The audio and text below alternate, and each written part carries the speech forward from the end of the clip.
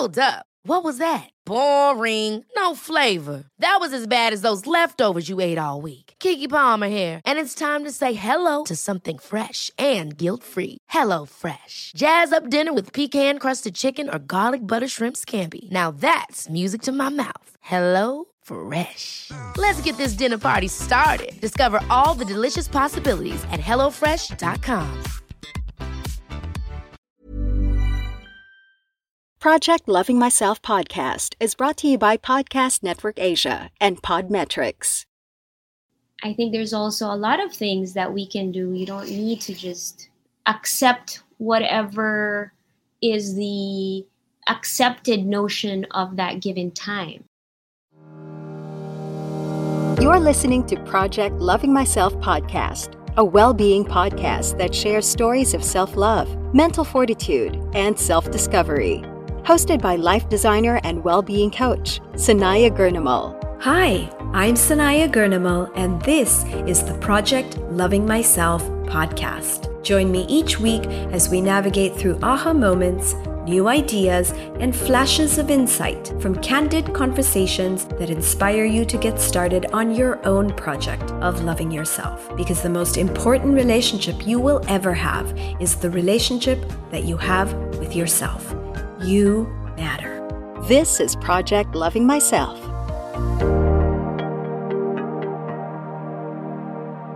Hello, everyone. This is Sanaya, and I'm back with you on the Project Loving Myself podcast. Holistic is the operative word for our guest today. She believes that it is essential to be holistic in the way we eat, shop, consume, and create. Not only is she passionate about the environment, food sustainability, wellness, and social responsibility, but her decision to transition from city life to farm life is a game changer that I can't wait to explore more about in this episode. From being an independent designer under her own label, an advocate of holistic living, the owner of biodynamic farm Holy Carabao, and a loving mother to her 4 kids, time to roll out the red carpet to our Earth Mama, Hindi Weber. In this podcast episode, we will talk to Hindi about adapting to farm life, reconnecting with nature, while still continuing her involvement in the fashion world. We will also explore her philosophies on life and approach to holistic living. So please join me in welcoming Hindi Weber to the Project Loving Myself podcast. Welcome to the show, Hindi. Thank you, Sanaya. I'm very happy to be here to talk about our different passions. I think you have so many different things to say about well-being, so I'm really looking forward to talking about a variety of different subjects. So let's start, Hindi, with this idea of being holistic. What does that mean to you? Basically, you hear a lot of trendy keywords today, like organic or sustainable or green or eco. But to me, it's very compartmentalized. Like some people can eat organic food, but let's say still take a lot of antibiotics and prescription medication, things like that. So for me, holistic is really an overall integrative approach to living life. So everything from food to the choices we make for our children's education, how we treat our different illnesses or health matters, even the activities that we have at home, and also how we do business and the choices, the careers that we choose to partake in, for example. So it's all kind of a symphony of different activities that we choose to do holistically. So it's really like an approach to life. When you start living life in a very holistic manner, you're starting to make choices that are based on a set of values or a set of ideas that seem to be unified in maybe the word I would use, which is another trendy word, is the idea of being very conscious in the way you choose to live your life. So a conscious, holistic approach. Would you agree with that, Hindi? Yes, definitely conscious. It's not the easy thing because it requires you to participate with your head and your heart and your hands into everything that you do. So it's not, in the beginning, it's a lot of work and, not the most convenient thing, especially when we need to make changes. But once you decide that there's really no other way to live with integrity, you realize that the seeming inconveniences at the start are just minor hurdles, to actually living in a way that you would be comfortable with. And that's really a conscious way. It's a light-footed way and kind of an approach to life that goes beyond your comforts, right? It really takes into account other people's lives, their livelihoods, how our choices affect the planet, and seeing things with a longer view as opposed to short-term gains. So, Hindi, I completely identify with what you're talking about, but I also know that for a lot of our listeners out there, it would sound like a lot of work. It would sound like you have to really uproot your life to make this kind of an approach possible to integrate, in today's society. Is there time for this kind of an approach and a lifestyle? And is it achievable for the average person? I think it's absolutely achievable, 100% achievable. Whether it's easy, that's a question. But what our society has not been built for this purpose.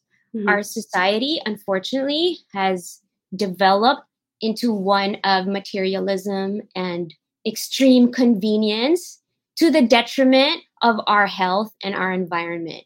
So sure, you can choose to live in that convenient way, right? In the way that our society has somewhat created, and the powers that be have kind of developed certain industries in ways that would seemingly be in our favor or in service of us, in service of our convenience. But actually, if you really look at the long view, they've been more detrimental to our health and the health of our planet. So once you realize that, it becomes a decision on whether you want to be a willing participant to that or not. So how does one make this shift, Hindi? And maybe you can tell me a little bit more about, how did you get into this way of living? How did you make the shift? Was it something that was like an overnight decision and you just started making different choices? Was it something that happened over time? And what was it that was going on in your life that perhaps either motivated you or drew you into this kind of a direction of living your life? Well, as a child, I was always a nature lover. I loved being in the garden. I asked my mom for so many books on animals and biology encyclopedia. So I was I nerded out a lot on science, on animals, on plants. And I took comfort. I was an only child, but I was in a mixed family. So I had step siblings and I was the youngest. So anytime I needed a refresher or I was afraid or I was sad or angry, I would take to nature and just observe the little bugs in the garden, or I'd turn stones around to just see what was under them. I'd play with my dogs. I'd observe the clouds, look at the clouds. I'd, observe the new seedlings in the yard.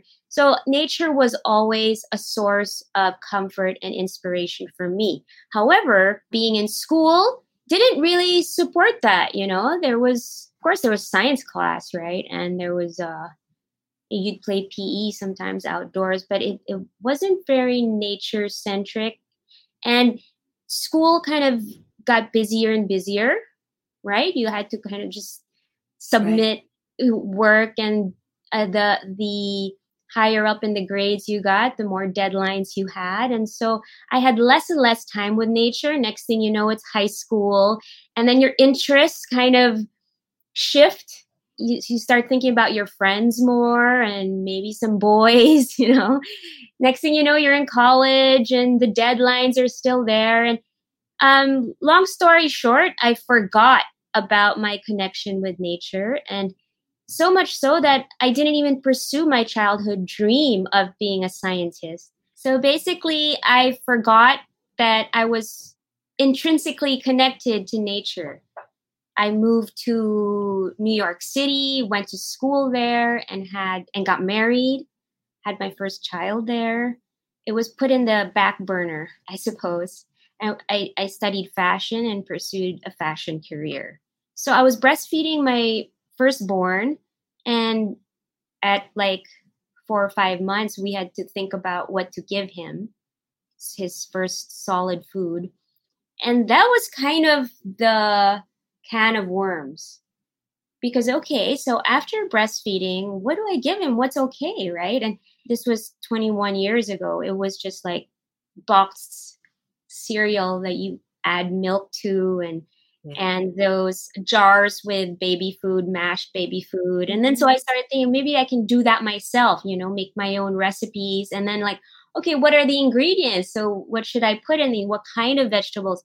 And that's what got the ball rolling. Like, what would the best food be? And when we had our second child, we already moved back to the Philippines. We were living in the heart of Makati. Mm-hmm. And we just started realizing that the air wasn't so fresh and that the food that we found in the supermarkets weren't very trustworthy. And there were also a couple of organic weekend markets, but we weren't so sure about the sources, even if they said they were organic. So long story short, we decided to grow our own food and move to Laguna, build a small farmhouse, and literally just plant food in our backyard. So that's how it started. And once we did that, I dove headfirst into organic farming and biodynamic farming. And this just brought everything back on my connection with nature, how I prefer to live my life and how I prefer to raise my children. And that was it. There was no turning back. So it kind of also influenced everything else that we were doing at that point, including our work. Okay. So Hindi, what I'm hearing from you is that this relationship with nature began as a child. And of course, life happens to us, and this is the case with everybody. We get kind of sucked in to this fast-paced, busy, city life, and we feel disconnected. But with you took it a step further because you wanted to nourish your child. You put in all that time and effort, I'm guessing, into really exploring and understanding food. And, I did that with my first son as well. When I was pregnant for the first time and I had to start thinking about feeding my son, exactly like you, I was breastfeeding as well. And I started to really look for organic food because now it was about my child. And I've always gravitated towards organic food. I mean, I lived in New York City for 7 years as well. I lived in Dubai, Japan. So I'm also used to a much bigger variety of food options. And I've lived in places where you can really trust things like food labels, or there are organizations that are taking care of this aspect of, verifying and validating that what people are putting on labels is in fact the case. And even for me, moving here to the Philippines, I remember I really had to kind of navigate the whole food variety and options and trying to find the right places to get my food. So I remember also really trying to find organic food. And I had the same concerns. Was I never knew whether what people were saying was really in fact the truth. And sometimes, it's a labeling issue. Like something will say, no added blah, blah, blah, like no added hormones. But that doesn't mean it didn't have hormones to begin with, right? It's just they didn't add any more. So, there was a lot of like this misinformation and things aren't very clear in the Philippines. So how do you feel about that? And why is it that way? I mean, someone who's, born and raised here and then probably done a lot of her own discovery, What do you think of that? The fact that we can't really trust what's going on in the market, and how do you deal with that? Just like everything else in the government, it lacks consistency. And there are actually certifying bodies, believe it or not, in the Philippines. Mm-hmm. But I suppose it's, first of all, very price prohibitive. So for small family farmers who want to get certified, it's too expensive. Sadly, to have an organic farm, the burden is actually on the organic farmer. Okay. So you'd have to have very deep pockets and large scale production in order to be a certified organic farm here in the Philippines. So it's not very supportive of smaller organic farms. So what we have here is we create smaller groups and we create participatory guarantee systems. For example, our farm, Holy Carabao, belongs to Laguna Cooperative. And then the Biodynamic Association, we have our own group as well. So we kind of like have private groups just to support each other. We somewhat audit each other and have our own guidelines. So Hindi, what do you think about the fact that from the point of view from the consumer, right, we have to take what we see in the market, but do you think there's any integrity in that? And can we trust what's going on right now? To be honest, not really. So it's still a buyer beware kind of market, if I were to be perfectly honest, right? I know quite a few quote unquote organic labeled brands on the supermarket shelves that are not organic. And we in the industry know that for a fact, right? And there's no way of verifying that. So it's really a buyer beware kind of market. And I would highly recommend to all consumers to know who's growing your food, whether or not it has an organic sticker on it or not. Really know where you grow your own food. So, for example, even us in Holy Carabao, we're very transparent about what we grow, how we grow it. You can even visit our farm if you wanted to. You can see your produce growing there. We like to say that this is also food that we eat ourselves. My partner, Melanie Go and I, this is the food that we feed our families. So it's food that we trust. That's what's on my shopping list too. Whatever that we don't grow ourselves, we buy from trusted sources, whether they're friends or even if they're not friends, I will do research on that company. So for people who are looking to buy organic, how can they research or find out more? I mean, is it, to the degree of go visit the farm? And I too have had friends who have visited the farms that they buy from, but it feels like that's a lot of effort too, because there are so many different suppliers and we have to be very, not everything's available at the supermarket all the time as well. So how much of this work do you think we have to do?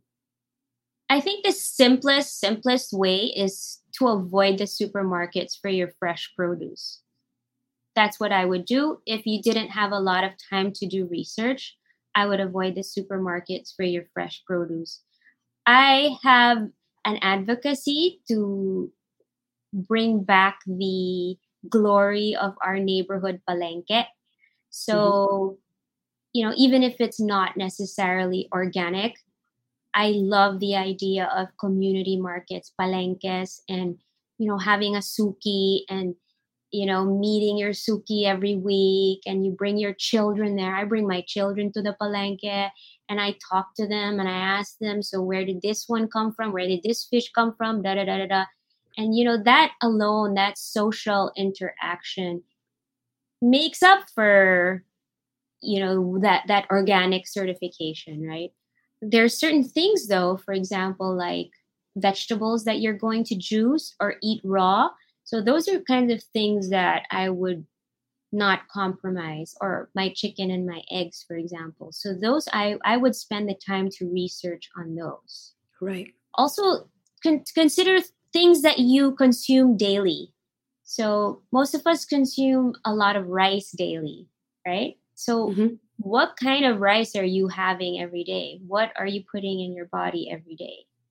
So are they genetically modified rice? Have they been bleached? We had this fantastic experiment. A lot of people think that I'm vegan. I don't eat fast food. I'm like anti all these commercial foods, but it's not true. I mean, I also enjoy these things with my family. So actually last week, we didn't want to cook. Said, let's order from this fast food place. So we ordered and it came, and the rice was there, and I have new glasses just this year, right? So I'm 47 and I realized, oh my God, I need glasses already. So I was there, and with my new glasses, I saw the rice from this fast food, and I said, oh my God, the rice is blue. And my daughter was like, it's not blue, it's white. And I said, no, it's bluish. You know how fluorescent light is bluish white?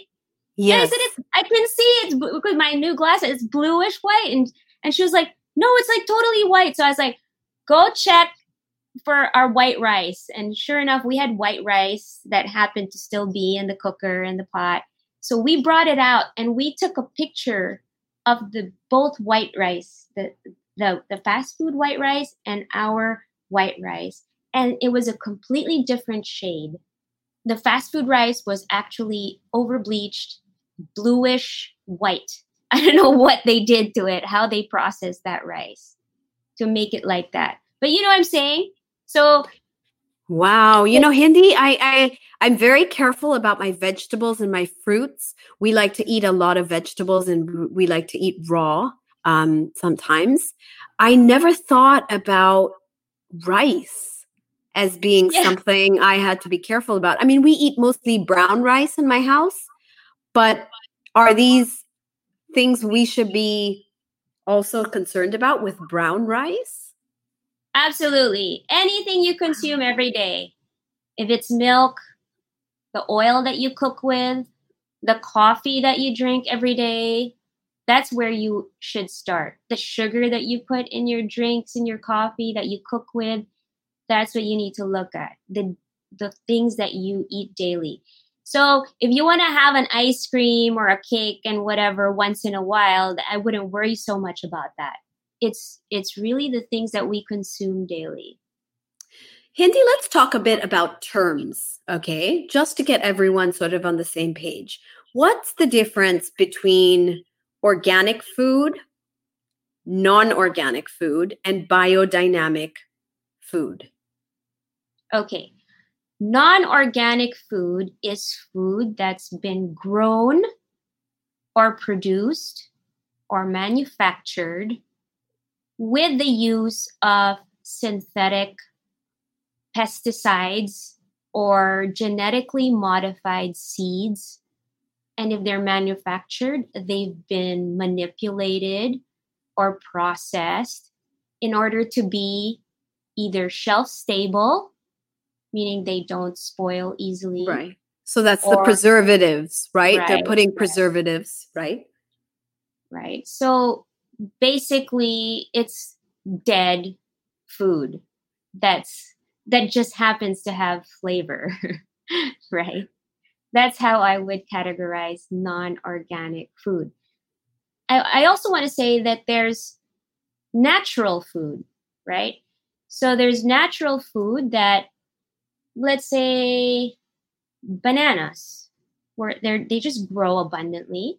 You don't need fertilizer or pesticide for most bananas that grow wild. And that's perfectly fine. It's a perfectly fine, natural, healthy food, right?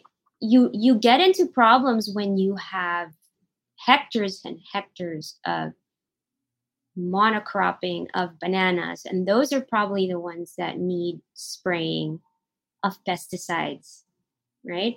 So anytime you get into large scale production of food, that company will most likely compromise on the safety, or I wouldn't say safety, but more on the health giving benefits and nutrition of that food.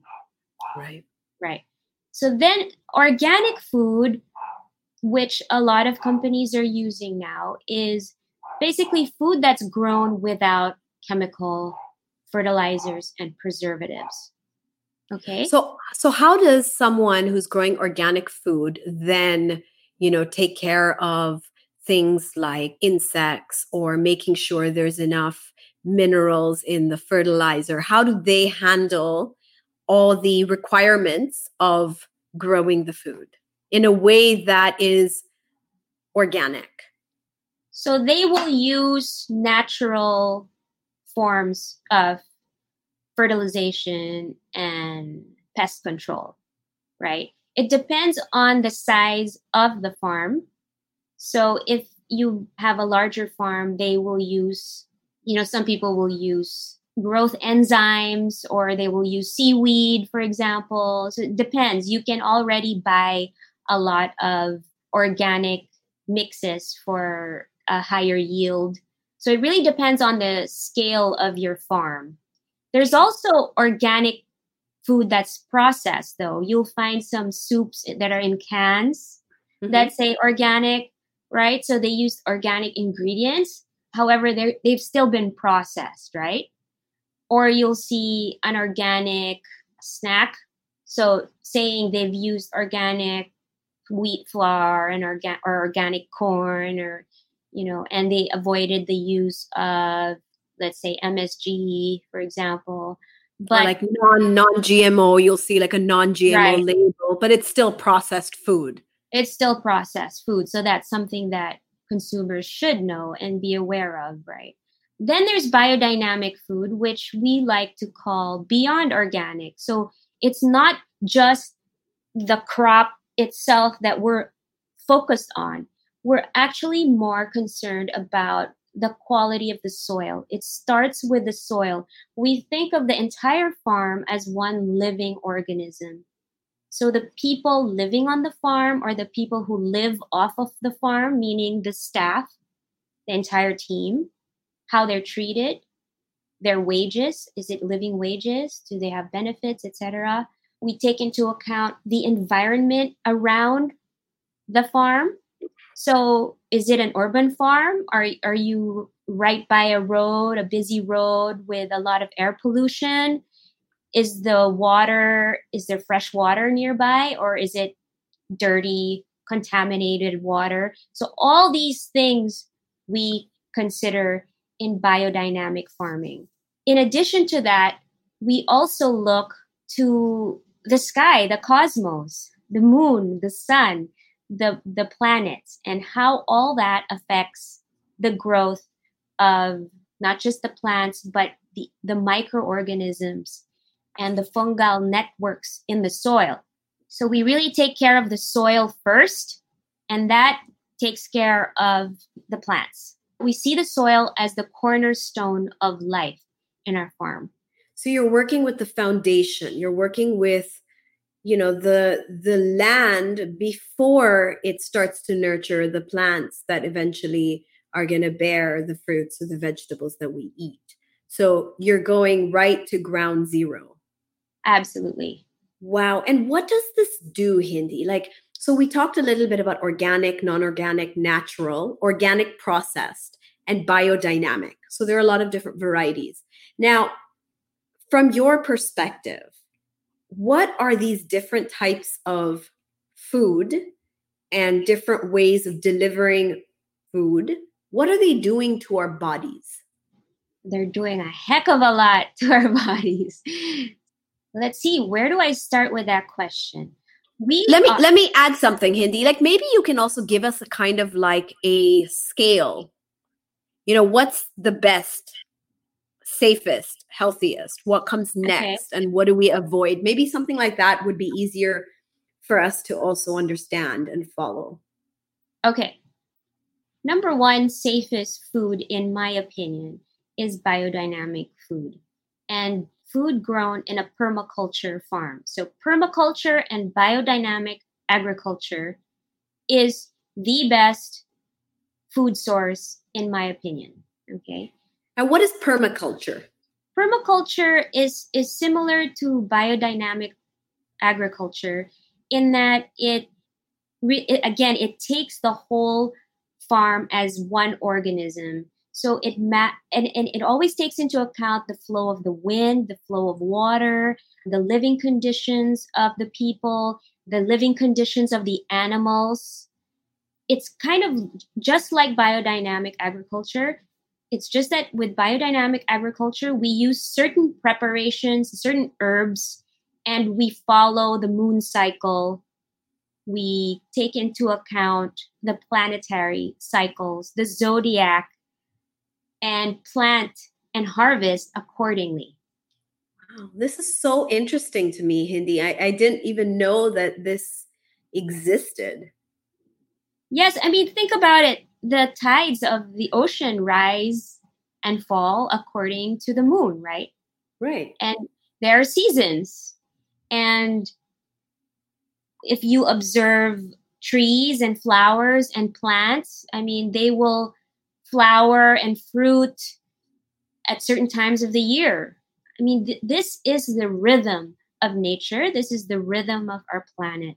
And biodynamic agriculture takes this into account. So we work with nature, not against it. We don't think we're above it, that we can manipulate everything. We try to understand and read nature and work with it. Example, if we have a weed problem or a pest problem in our farm, we don't just attack that weed problem or that pest problem directly. We really ask ourselves, what caused this pest? Where do you think this pest came from? Why what is this here this year and not last year? We didn't have this pest last year. So we don't just get a spray bottle and just spray all over and call it a day, right? We really ask ourselves these things. And then maybe we'll transplant the crops around it. You know, maybe we look under the soil, see what's going on under there, what's happening, you know, all these things. And we look at the time of year as well. So it sounds like the way, you know, because I do a lot of healing with people, but the way I would approach people I'm working with in a healing session is the way you approach the farm. It's like you're healing and nurturing the farm. You're not just giving it like medicine to make it get better, but you're trying to understand what is the root cause? Where is this coming from? Because from what you're saying, you look at your farm as a living, breathing entity. It has like a personality. It has a consciousness, which is, I guess, absolutely in line with this idea of living consciously and being very conscious about your farming practices, your growing practices, and what you're actually creating through the farm. Yes, 100%. Wow. Absolutely. Many people think that the earth or soil, let's simplify it, that soil is just dead matter that we walk on or build on. But that's so far from the truth. The soil is so full of intelligence. It's so full of microbial activity, teeming with trillions of bacteria and viruses and fungi that actually support all of life on Earth, without which we would all die. So we really need to start paying attention to what happens below our feet.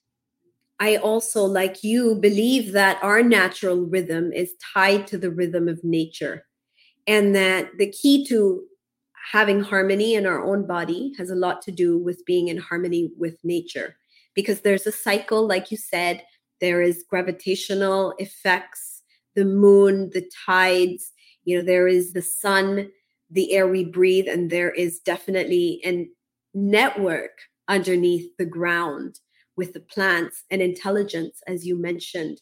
So I too seek often to find that balance not only with nature, but also so I can ground myself and feel really connected and in tune with the world around me. So how do you recommend other people to start including this in the way they live their life? So how does one practice this, or how does one become aware of this connection and establish that rhythm? What are your thoughts about that, Hindi? First of all, I'd like to remind your listeners that we are natural beings. We are born as natural beings. We're divine cosmic beings living a physical life. We're not humanoids. We're not bots. We're actually natural beings, though this may evolve into some of us, a portion of the population, slowly losing touch with this reality and creating their own reality into becoming more artificial or more robotic. But essentially, we were born as natural beings. So I would urge your listeners to remember that and reconnect with the frequencies of nature. For example, if you've heard of the Schumann resonance, the frequency of the planet, right? So connecting with that frequency, one of the major things we can do is walk barefoot in nature and ground ourselves into living soil. I actually have my manifesto is eat clean and get dirty. Getting dirty to me, it means really going out into nature, playing in nature. My kids are constantly out in the yard. Whenever I can take them to the beach or to a forest, we go. We do forest bathing. We do moon bathing. We do sun bathing. We will bathe in waterfalls. I mean, one of my favorite doctors that I follow, Dr. Zach Bush, will even recommend bathing in waterfalls and oceans naked. I haven't tried that yet. So maybe that's something we can do, Sanaya. I don't know if you're up to it. Well, I love the idea. Oh my. I mean, first of all, I love what you said. Eat clean and live dirty in nature, of course. Yes. And I think that's a very powerful and easy thing to remember. Yes. And it's about making things easy, integrating it into our life in a way that it is easy for us to do. I mean, go outside and walk in soil. We can do that. We have enough green in the Philippines that everybody can go outside and walk on the ground, right? Yes. Feel nature underneath your feet. Yes. You talked, Hindi, about the Schumann resonance. I actually teach an entire class about connecting with nature, and I talk a lot about the Schumann resonance, which is the heartbeat of our planet, the heartbeat of our earth, and how we have come so far from that resonance, we feel disconnected. But in terms of doing meditations that ground us back into the earth, or even doing meditations out in a forest, out in nature, these are different ways of connecting with nature. And I like what you said about bathing in all this natural energy that we have outside. I think those are some great tips for connecting with nature. Now, before we get to the next question, we're going to be right back after this short break. Hey there, this is Nikki Torres. Check out Chief Best Friends, a podcast for work besties everywhere. If you've ever wondered whether business and friendship can mix, then this show is for you. This is brought to you by Podcast Network Asia.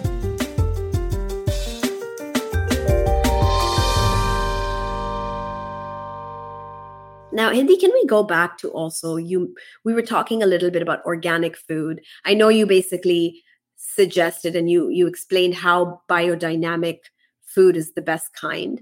But how about like organic food that is processed? How does that fit into everything? That is probably only about 20% of what I consume. I would rather consume something fresh from the palengke than an organic processed packaged food. Okay, so it's like biodynamic and then organic and then natural food, organic processed, and then processed. I would do biodynamic and permaculture, right? Mm-hmm. And then I would do natural, local food, natural, local, fresh food. There you go. That's the second category, natural, local, fresh food. And then I would go organic, certified fresh, right? Which to me, there's always a question mark there. I will, even if I see it's organic, I would just take their word for it. You know, a lot of people send their cooks or helpers or assistants to the supermarket and say, basta, bili kayo ng organic. And then they don't really check the label, right? So please be careful with that organic stamp. But why natural, local, fresh over organic? Because like I said, I trust those sources more because they're generally more from small family farms around your town, right? Right. Around your town or around like local producers around you, close to you. So yeah, organic, certified on supermarket shelves could have been produced in a commercial scale. And I'm always very careful about commercial, large-scale farming, albeit organic. Okay, that makes sense, actually. So why do you think it's so important to eat well? Why is food and wellness so connected from your point of view, Hindi? And what are the things that might happen in our body, most of which I'm sure we are quite unaware, can be linked back to the food we eat? But why is it so important to be very conscious about what we're putting into our body? Okay, the very basic thing is, of course, nutrition, right? Which, I mean, we learn in school, and you will learn from most nutritionists will tell you, okay, you have to have these vitamins and these minerals and proteins, fats, and carbs ratio, you know, that kind of thing. But there are two things that I look at as well, apart from the nutritional quality of the food, is number one, if it's a living food, meaning it's got a life force or was grown or produced with the life force, or what some call the chi, right? The QI, the chi, or the etheric energy. Because everything is energy, right? So even food, even how a seed, tiny little seed sprouts with all the connections of the microbes around it and the fungi and the bacteria and viruses in the soil, all that is like one whole system working together to make that seed sprout, right? And then you have the water and the sun, and it's really this beautiful kind of symphony just to make one tiny little seed sprout. So all that, actually, the plant takes in and expresses. You know, that's why some of the healthiest food you can eat are sprouts, vegetable sprouts, because it's got all this, the enzymes for growth, for the hormones, right? Which is what is healthy for us, you know, this enzymatic activity, the hormonal activity for wellness, for balance, right? On top of that, we need the right balance in our microbiome, which is mostly in the gut, mostly found in the gut, to manage and balance the rest of our bodily systems, particularly the immune function of our body.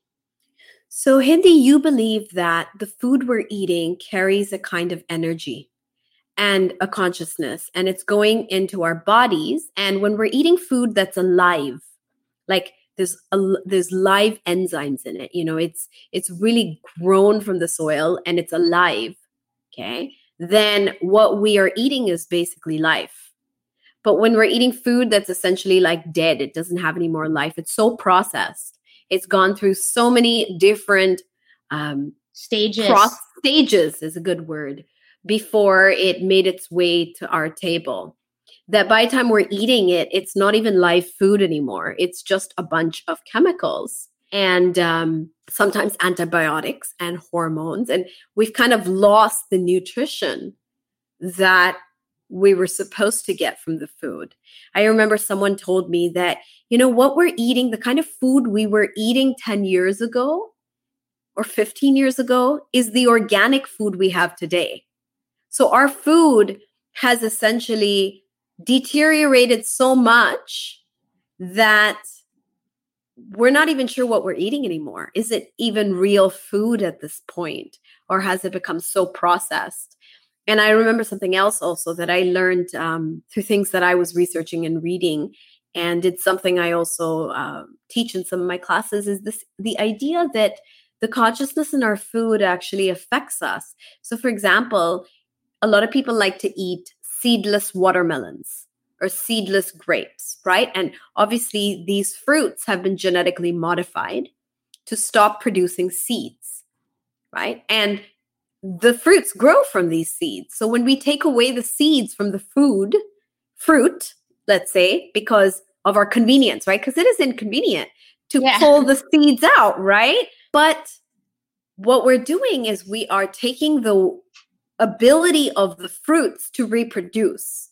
So essentially, we're making our fruits infertile. Right. And so when we're eating these seedless fruits, we are actually programming our body or charging our body with infertility. Yes. So what do you think of that? Do you agree with that? This is something I feel quite strongly about, that, what we're eating is what we are imbibing. What are your thoughts on that? I totally agree. And the rise in infertility cases is just proof of how our food has just been so abused and devoid of the not just natural nutrition, but really the capacity for regeneration and growth and life-giving qualities. Yeah. And it not apart from the seedless fruits, there's also genetically modified seafood and all the hormones that goes into dairy production and poultry production. So, as much as I like to eat clean, I'm not an idiot and will think that I'm immune to all of this, because it's really all over. It's in the air. It's in the water. It's everywhere, especially in first world nations. Actually, not even just in first world nations, but even here, actually everywhere. Almost any country that has a lot of agricultural land, the glyphosate has polluted the air and water so much. The glyphosate is basically a weed killer, right?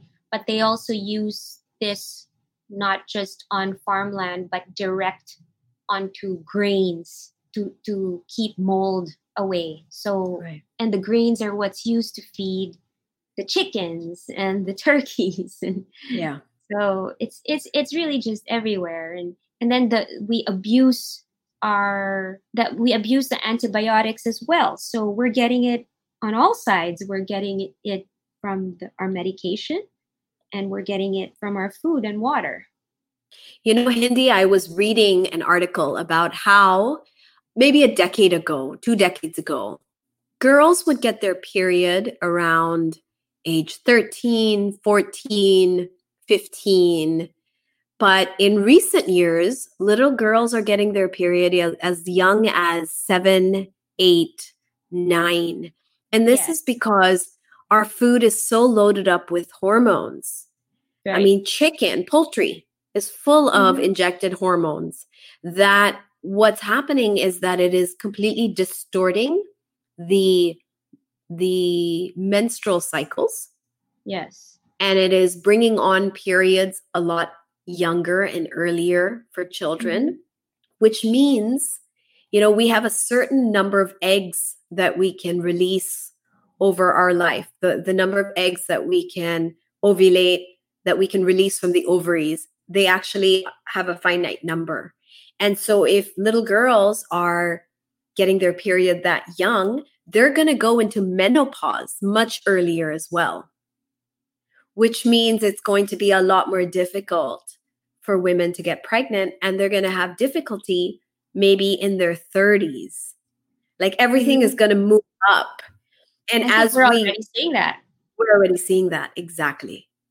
So I think the effects of eating food that is so distorted by other, additives and other processes, we're seeing that in terms of the kind of diseases and challenges that people are going through. And I see it a lot in women because a lot of our functions in our body is really tied into hormones, and our entire reproductive system is connected to the hormones. And there's a lot of female-related, hormonal-related diseases that shows up when we are hormonally imbalanced, which we are because of the type of food we're eating. Yes. So it is something that I think there should be a lot more awareness out there. We should be talking more about these things. And I think, just speaking from my own experience, I've done research and I still don't think I understand everything. And so I think it's great when we have people like you, as coming from the perspective of a farmer, talking to us and guiding us about these things. But I know, Hindi, that you haven't always been a farmer, right? I mean, you lived in New York City, you lived in Makati, you worked for fashion in Rustans for a while. Now, how did you transition, or why rather is the bigger question? Why did you transition from city life to farm life? Why did you make that decision? And what was that adjustment like? So as I mentioned earlier, the catalyst was really my children. And my husband and I got to a point where we refused to compromise on the air quality and the food quality. So we thought we had to take certain things into our own hands. And that's why we moved away from the city. But Hindi, was anyone challenged with, was there any kind of physical manifestation of the food or the pollution that was affecting your family? Yeah. Is this something you felt or just something you saw happening? Well, first of all, my allergies were through the roof. And also my eldest son had a lot of allergies. And you just kind of shrug these things off, right? Like they're normal, But no, they're actually not normal, and they need to be addressed.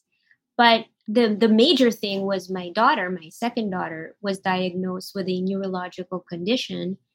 And so, of which her doctors at that time said, there's nothing you can do, and the brain is fixed, and et cetera, et cetera. So, I mean, I'm not the kind of mom that will take that sitting down. So, of course, there's still a lot of things that I leave up to the will of God, if you will. But I think there's also a lot of things that we can do. You don't need to just accept whatever is the accepted notion of that given time. When a doctor says that, it doesn't mean that that's a life sentence. I just think they just don't know the answers. So since then, I've spent so much time researching on not just the brain, but the whole body and wellness in general. So wellness in terms of food, in terms of medicine, in terms of movement, in terms of education and sound and color, and a full sensory experience of what wellness is. So that really brought us to where we are today. Sometimes it takes a slap in the face like that, right? Sometimes it takes a life experience like that. But I say, why wait for something like that to happen? Right? Why not take the initiative? I mean, if we now know. Right. And if this lockdown, if this global crisis we're facing is not enough reason, I don't know what else. I know. I don't know what is. I don't think we can get a bigger, kick in the butt than this. to get us to start being more conscious and aware. But I understand, actually, as you started to talk about what was going on with your children, as that being a really big motivating factor. I know that here in the Philippines, a lot of young kids are suffering with allergies. And something that looks like asthma, it's not really asthma, but it's like the childhood version of it, and they grow out of it. But I know that my pediatrician is a pulmonologist, and she says it's really Manila. It's Makati. That's why. And I know that my kids, when it comes to around September till March, they tend to get, a lot of allergies. They pick up a lot of colds. And it's really interesting because they could have allergies here in Manila, but will go to a different country. And the minute they land in a different city, it's gone. Yeah. And it's gone for the duration of our holiday. And the minute we land back in Manila, it turns right back on. And it's literally September to March. And it's the air quality. It's the fact that we are breathing air that is really problematic. And our kids' lungs cannot deal with that. Our air and our food is loaded with heavy metals. Yes. Heavy metals are connected to cancer. So we actually have in the Philippines a really sharp increase in cases of cancer in the last couple of years. Yeah. So it's getting progressively worse. And other neurological conditions or learning disabilities. And actually heavy metals can be passed down from generation to generation. We can actually pass it down. We can actually, whatever our great grandparents, if they had any heavy metals, we could have remnants of that now. And you don't need a lot. And they usually, will stay dormant. And you think that you have a pretty healthy body, healthy, balanced body. But let's say during very stressful situations or a major life change or a major trauma, or let's say you get really sick and you, or any oxidative stress can trigger those things, the heavy metals. So any kind of situation where your defenses are low or your immune system is compromised, and it will trigger these dormant sort of metals or even energies in your body to take over and run rampant. I agree with that. But now moving into farm life from the city life, how did all of that change for you? And what have been the benefits or the positives of making that shift in your life? Yeah, so initially I thought I could live a double life and have a house in the city, a house in the suburbs, or what at that time Laguna was the countryside, not anymore. But initially I thought we could have a double life and I could still have a career in fashion in the city. But after a while I realized, no, really things have to change. And so I resigned from my retail job and I took a sabbatical from fashion. I found that the industry was just running on empty, always just planning 6 months to a year ahead, producing hundreds and hundreds and hundreds of clothing that after 2 or 3 months goes on the sale rack, and all this creative energy just, goes to waste. So I felt a disconnect to that. So I took a break from fashion and just last year went back into it because I found a way to marry it into my lifestyle now. And so I think it slowed things down a lot for us in a good way. A simple example is like my children's education. We really let go of the stress of their achievements, right? Or their scorecard, their report card, or, ticking off boxes of what your child needs to complete and achieve at a certain age.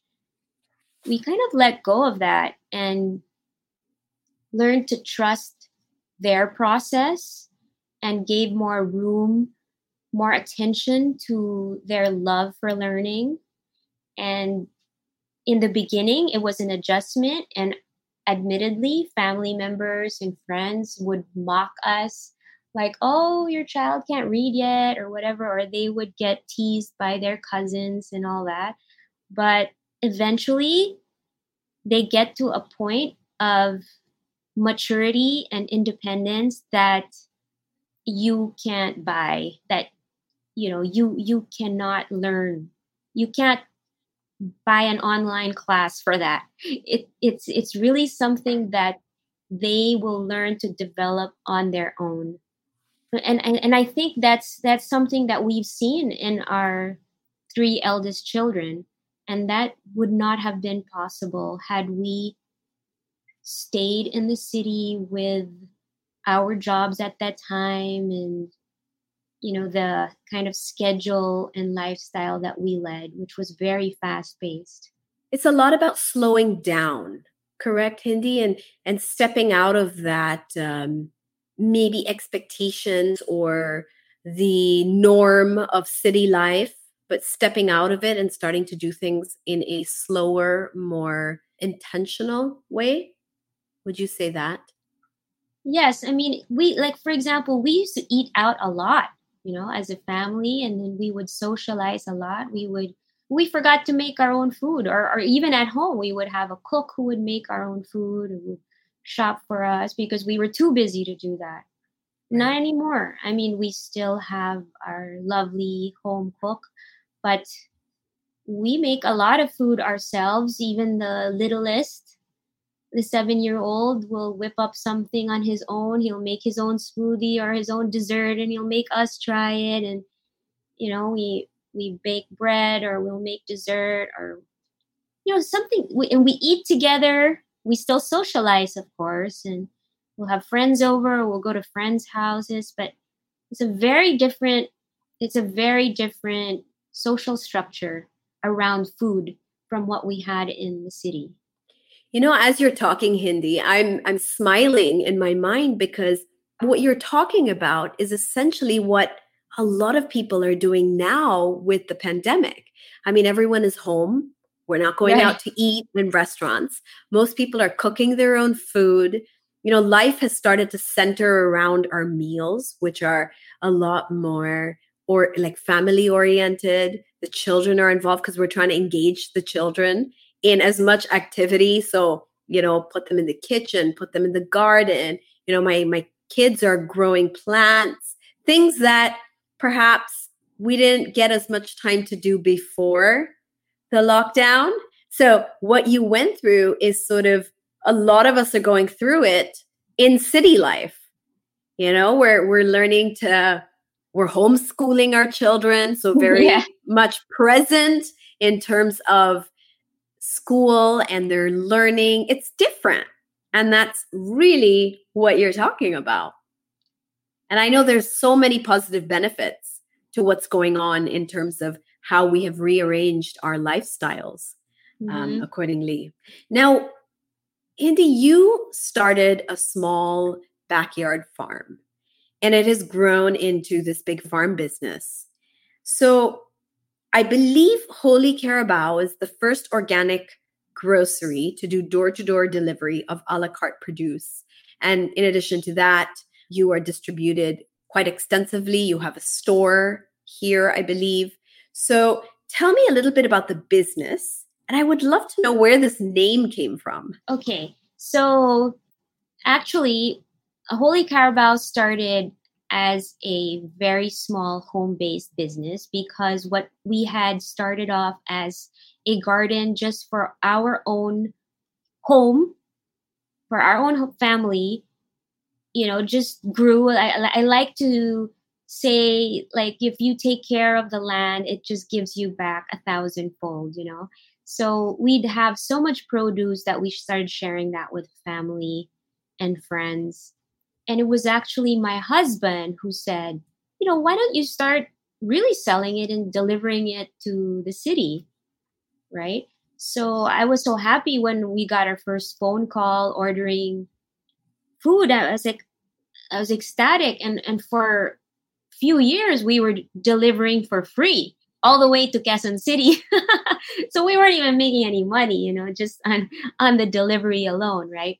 But my husband and I came up with the name Holy Carabao because, first of all, we wanted something very Filipino, like unquestionably Filipino. It's Filipino. Mm-hmm. It's not a buffalo. It's not a water buffalo. It's, right.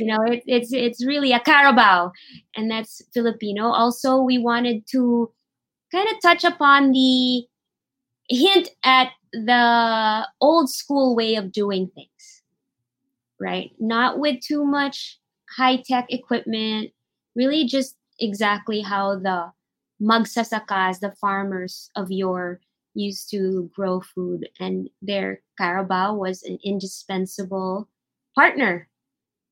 And holy because of the holistic aspect of how we grew the food. I love the name, honestly, Hindi. I love the name. And from the time that I started to buy organic, if I saw Holy Carabao, I didn't even know much about the farm. I didn't do that much research on it back then. But I remember I was always drawn to the Holy Carabao produce. And it's interesting because I really believe energy is everything. And I don't know why. It was always like there'd be a couple of different organic varieties. But when I would see your sticker, I would buy Holy Carabao. Yay. And there's something about the name, the appeal, the energy. And I think there was a sense of integrity that I would feel from the product. And I think we feel these things. I believe we do feel these things and we gravitate towards things, especially if you're intuitive and you are connected to sort of your inner voice. You will gravitate to things that you know are good for you or you feel they're good for you. So I wish there were more people like you. I think it's growing, I think more and more people are starting to understand the benefits of eating clean, right? Now, yes. What is the ultimate goal of the business? Like, what do you really want to do with Holy Carabao? Where is it going? We used to be gunning for widespread distribution. At our biggest, we were in 10 supermarkets, and 3 different supermarket chains. And we were online as well. And we had a store. And then, 1 year, I think that was 2018, we had a team building and my partner Melanie and I had a brainstorming and we realized that after 4 years, no, I think it was more like 5 years in the supermarkets, that it wasn't serving us in the way that we wanted. We felt like we were always adjusting to the supermarket business, and we weren't able to really give the customers what they wanted or what we felt they needed. It was kind of like a basketball game that we weren't fit for. Anytime you join a game, you have to understand that you have to play by the rules of that game. And there's just certain things that we didn't want to compromise. Like a simple example is we had to start using plastic packaging, for example, right? I mean, this was a constant negotiation, like we really don't want to use it. Can we use banana leaves? No, because the chillers or because the customers want to see under the fruit and you have to use cling wrap. So there were so many compromises like that.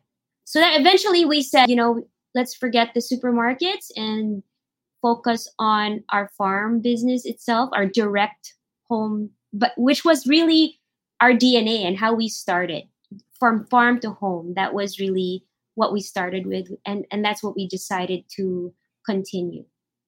Sometimes the intention we start with is the right one, and going back to it, I think allows us to be really true to ourselves. So I get that.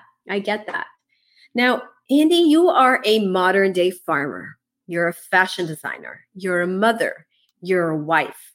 And on top of that, I know that recently you ran a workshop on creating your own natural medicine cabinet. So first of all, you have so many different things going on, which is amazing. I'd love to know how you balance that. And I would also love to know a little bit more about this natural medicine cabinet and what that's about. Okay. Yeah, I get asked that question, like, how do you balance it all and how do you do everything? And like, I also don't know. I don't know what the answer is to that. I just do things that I feel will be of value to some people and that will bring some beauty or wellness to the world. And also that ties into something that I'm interested in, or something that I feel like I've acquired a lot of knowledge on, right? So I don't do things because it's going to make money or it's the trendy thing to do. Yeah, I should start thinking of things that my husband keeps telling me that. Stop doing things for free. Stop, selling yourself short. I mean, so that's actually something I need to learn. What I need is a financial consultant. That's what I need. That's what I need. Anyways, the natural medicine cabinet. Well, I'm a mom of 4 children. My eldest is 21, and then I have a 16-year-old, a 12-year-old, and a 7-year-old. So I've been through so many different diets for each one. I've tried so many different diets for them and for myself because each one has their own unique issues, right? I mean, one is allergic, one is a neurological condition, the other one has like digestive, I don't know, it's always different and it's always changing. So I've learned to adapt to that, and I read a lot.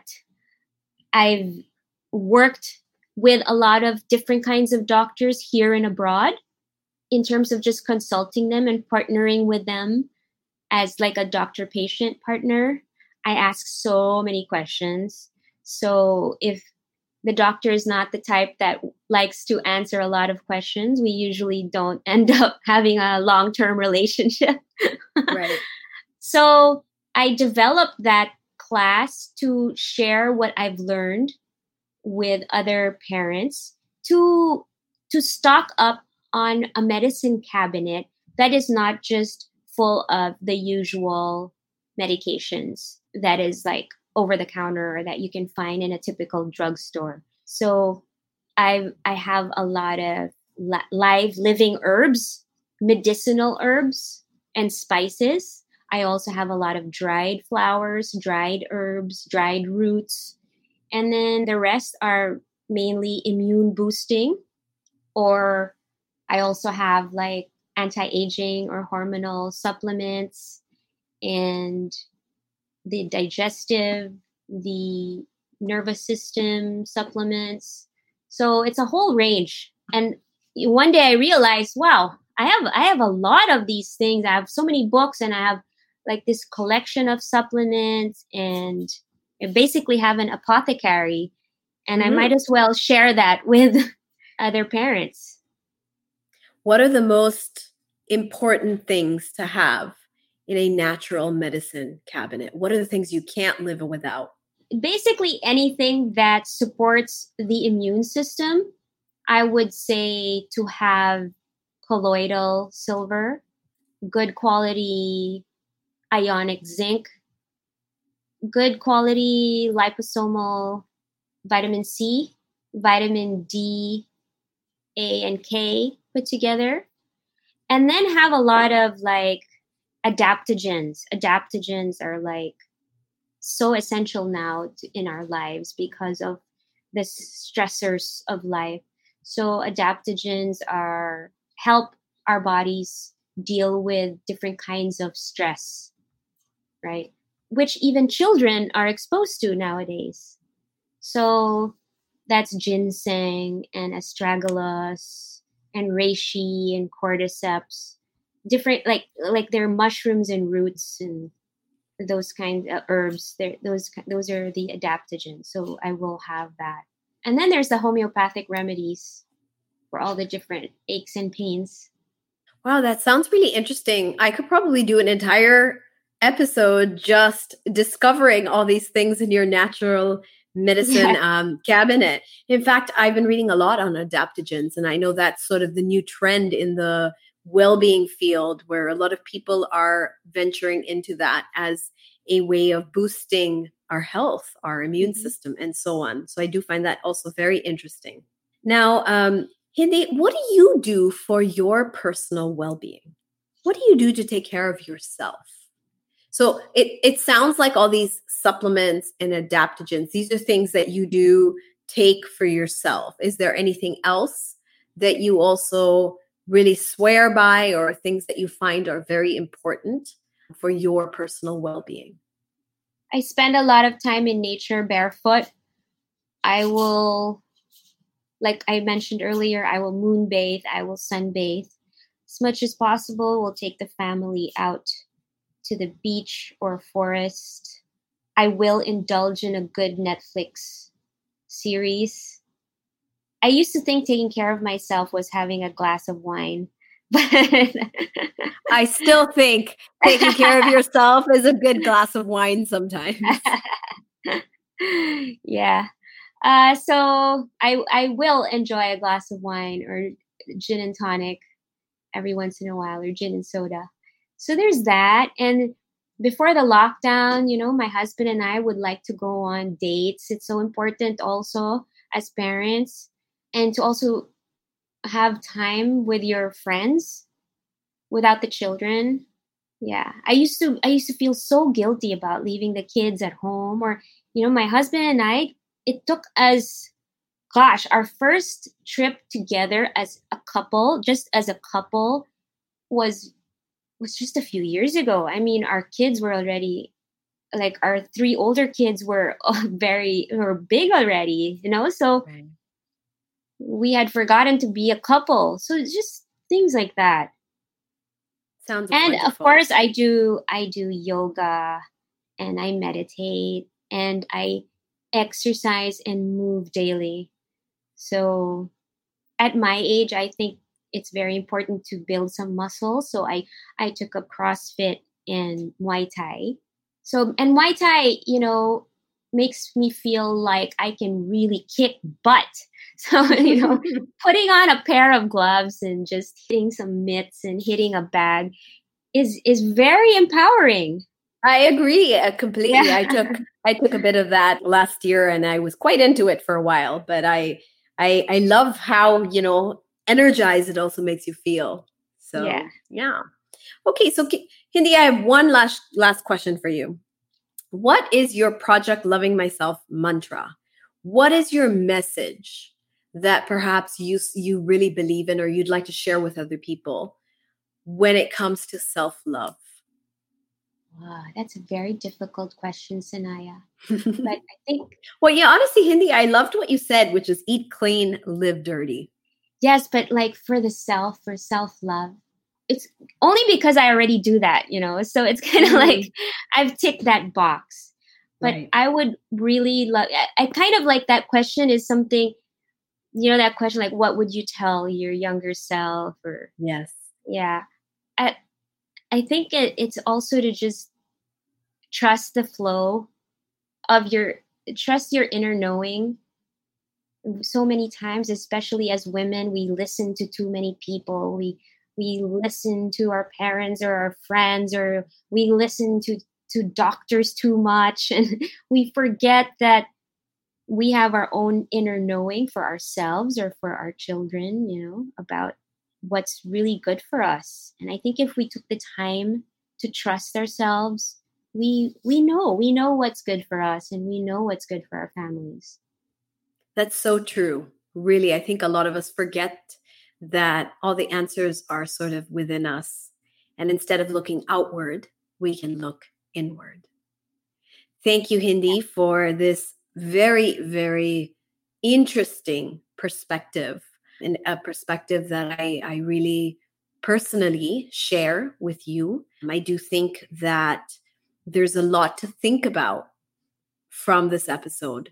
So thank you so much for sharing your ideas and your thoughts with us. And I look forward to learning more about so many of the different things that you talked about. Thank you again. Thank you so much too, Sanaya. You're welcome, and I'm just happy to share some tidbits from my life. And I'm just very grateful to have this opportunity to talk to like-minded and like-hearted people and to also share with your listeners. Thank you for this opportunity. I think this episode gave me so much food for thought, no pun intended. Today's message was really about staying grounded, being conscious, and remembering to connect to Mother Earth. I understand that so much of our well-being and our balance is tied into our relationship with nature and learning to build harmony from the ground up. I also loved what Hindi said about trusting your inner flow. I think so many of us are busy listening to what's on the outside that we forget to hear our own inner voice. Let me know what you think. Comment on this episode on @ProjectLovingMyself Podcast on Instagram, Project Loving Myself on Facebook, and @Sanaya Gurnamal on all social media channels.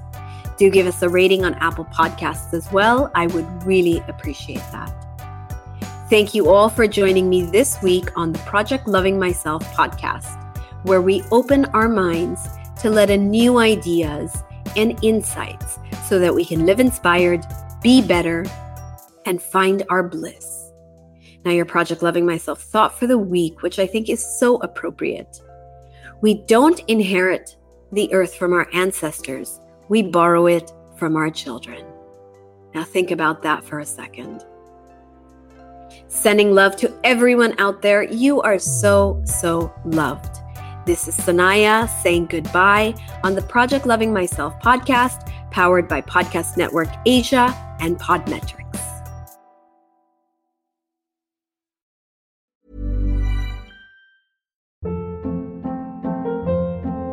Hold up. What was that? Boring. No flavor. That was as bad as those leftovers you ate all week. Keke Palmer here, and it's time to say hello to something fresh and guilt-free. Hello Fresh. Jazz up dinner with pecan-crusted chicken or garlic butter shrimp scampi. Now that's music to my mouth. Hello Fresh. Let's get this dinner party started. Discover all the delicious possibilities at HelloFresh.com.